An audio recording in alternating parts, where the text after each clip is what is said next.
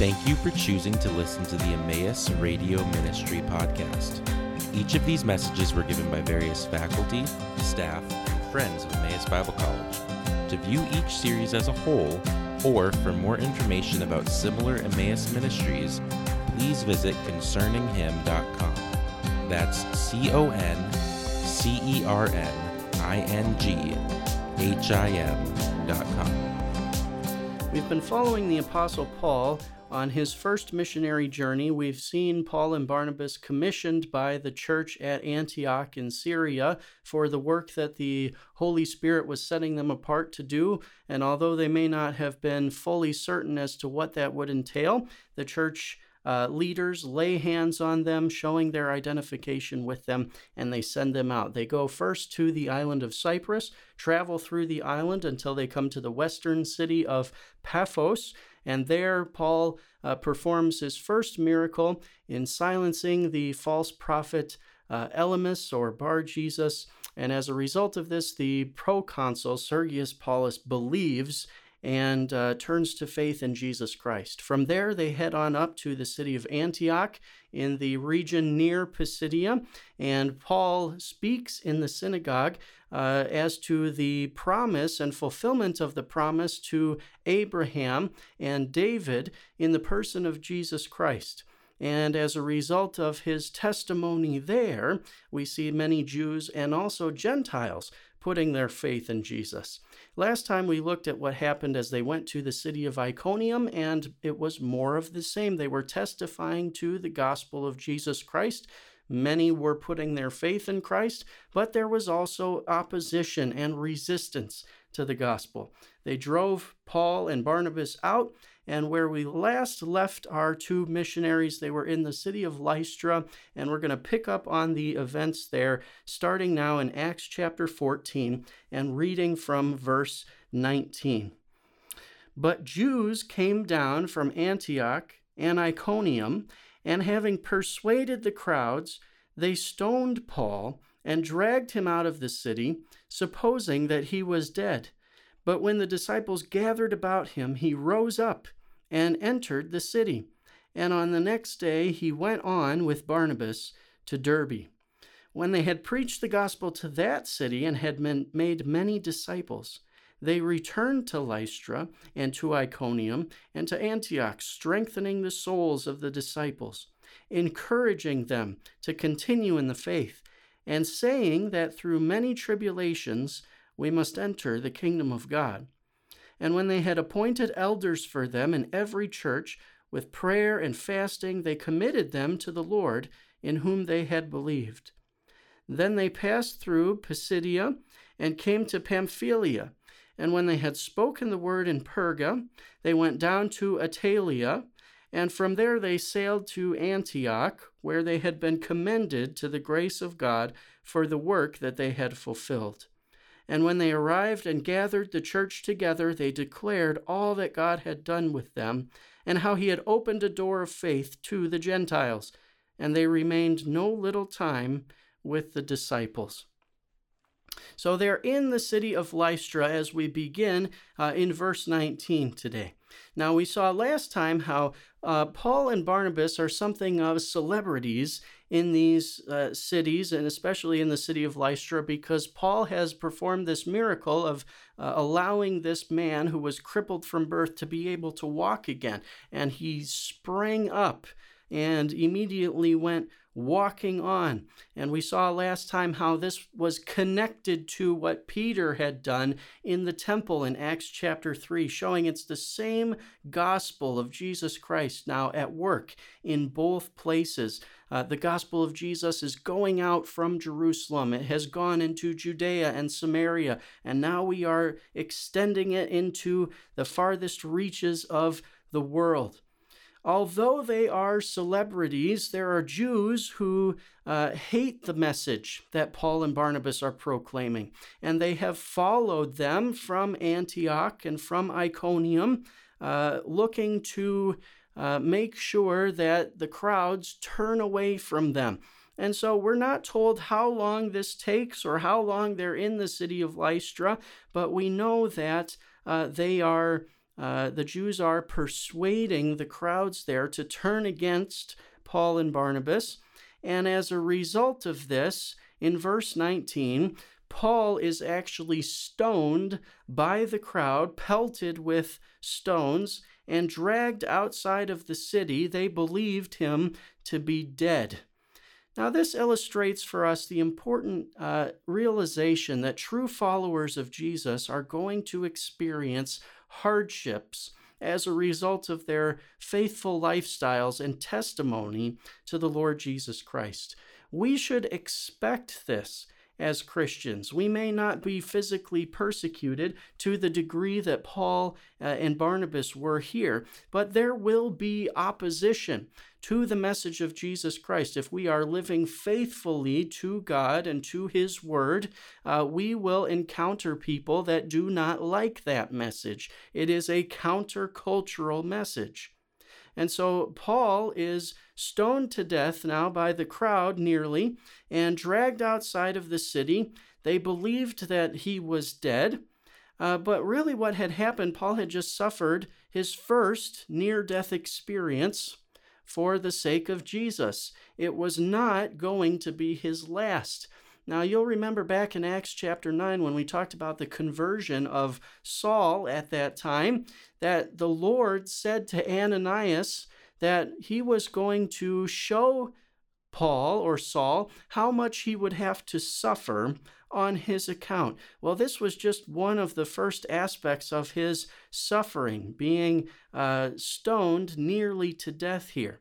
The disciples gather around him, and he rises up and goes back into the city. Now, based on the fact that the crowds believe him to be dead, this may perhaps be something of a miraculous encounter that Paul, through the Holy Spirit's power, although he's just suffered the worst kind of attempted execution, is now able to actually get back up and go back into the city, testifying to the power of Jesus Christ. Luke doesn't necessarily make this explicit here, and so we're not exactly sure if it should be read this way, or if he was, hit hard several times with stones, but able to recover. I think either way, the Holy Spirit is working through him to some degree, whether in a miraculous way or whether simply through a ministry of empowerment and encouraging to allow him to go back into the city and continue to witness to the truthfulness of God's word. So by God's grace and providential plan, Paul survived this attempted execution and was able to go back into the city. And the next day, he and Barnabas move on from Lystra to the city of Derbe. Now, keep the city of Lystra in your mind, because a little bit further in our study, we will encounter Paul returning to the city of Lystra, and he's going to pick up someone, a specific person, who's going to join his team at that time. And I'll have some more comments to say when we get to that point. That'll be on the second missionary journey. Well, in verses 21 through 23, we read about the ministry at the city of Derbe and their return through Galatia. The ministry at Derbe is not given much detail by Luke. He merely says that they preached the gospel to that city and made many disciples. I think we can be confident if they followed the regular pattern of their practice, as they did at other cities. They would have first entered the synagogue of the city, if there was in fact a synagogue there, and delivered the message of Christ to the Jews first. Then upon Jewish rejection of the gospel, I think some would have believed, many would have opposed. They would have turned with the gospel to the Gentiles and established a church there, a group of believers who were meeting to remember the Lord Jesus Christ. Now, incredibly, Paul and Barnabas actually returned to the cities that had sought to kill them and put them to death, circling back on a return journey. They did several things in these cities and in these churches as they went back on their return, and we're told about these in verses 22 and 23. They sought to strengthen the souls of the disciples. I think this probably has both a spiritual element and a physical element to it as well. They would have sought to encourage their disciples, those who had put their faith in the Lord Jesus Christ. And that's what I think the next phrase has in mind when they encouraged them to continue in the faith. But they probably also did their part to talk about some of the practical matters. Maybe there were physical needs that some of the people had that they attempted to help with in these churches at the time. And ultimately, they are exhorting them and warning them that tribulation should be expected before we enter the kingdom of God. They said, through many tribulations, we must enter the kingdom of God. Notice that for Paul and Barnabas here, the kingdom of God is not something then that they necessarily occupy at the present, but it's something that they will possess in the future, that they will enter into it in the future, but only after they have suffered through faithfulness to the Lord Jesus Christ in this present age.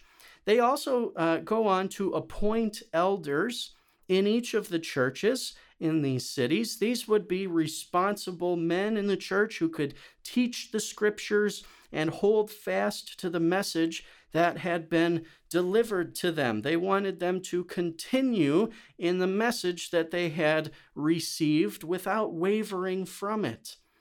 They then committed these believers to the Lord with prayer and with fasting in verse 23.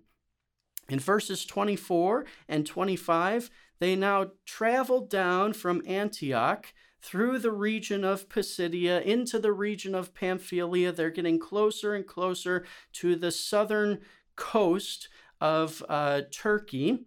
And they preach finally in the city of Perga in verse 25, and then go down to the port city of Attalia, which is where they would have gotten on a seafaring vessel, and from there set out through the Mediterranean Sea back to the city of Antioch. Notice there's no mention of their actions or interactions really either in Perga or Attalia. Luke's presentation is not really meant to be an exhaustive history of what they did in every single area, but instead his presentation has the purpose of demonstrating the word that they preached, the gospel message, and that's why he gives an extended view of that in the city of Antioch in chapter 13, but also the results that came about because of it. Many people believed, and typically in each of the cities that they travel, we will see that there is a response of faith by some, and there is an opposition and rejection to the gospel message by others. We should really expect to see that in our ministry of the gospel today. There will be some who believe and turn and put their faith in Jesus Christ. There will be others who oppose the gospel and reject the word of Christ. And so finally, they travel back to the city of Antioch in Syria, just to the north of the land of Israel. And in verses 26 through 28, we have the record of what happens when they return down there. Paul and Barnabas sail back to this commending church where they had initially come from, and their work, it says, had been fulfilled. So there is a completion to the first journey. Now, this may indicate that they actually had something of a plan beforehand as to where they were going to go and what they were going to do. So perhaps they had an idea, at least, of what cities, what areas they would go to. They report to the church about God's opening a door of faith to the Gentiles in Asia Minor, and they remained for, the text says, no little time with the disciples. So they remain at the city of Antioch for some time. Now, next time, we're going to look at some of the events that transpire while they are in Antioch of Syria after the first missionary journey. Thank you for listening to the Emmaus Radio Ministry podcast. This ministry is possible because of the generous contributions from our partners around the world. For more information about partnering with us, please visit emmaus.edu/partners.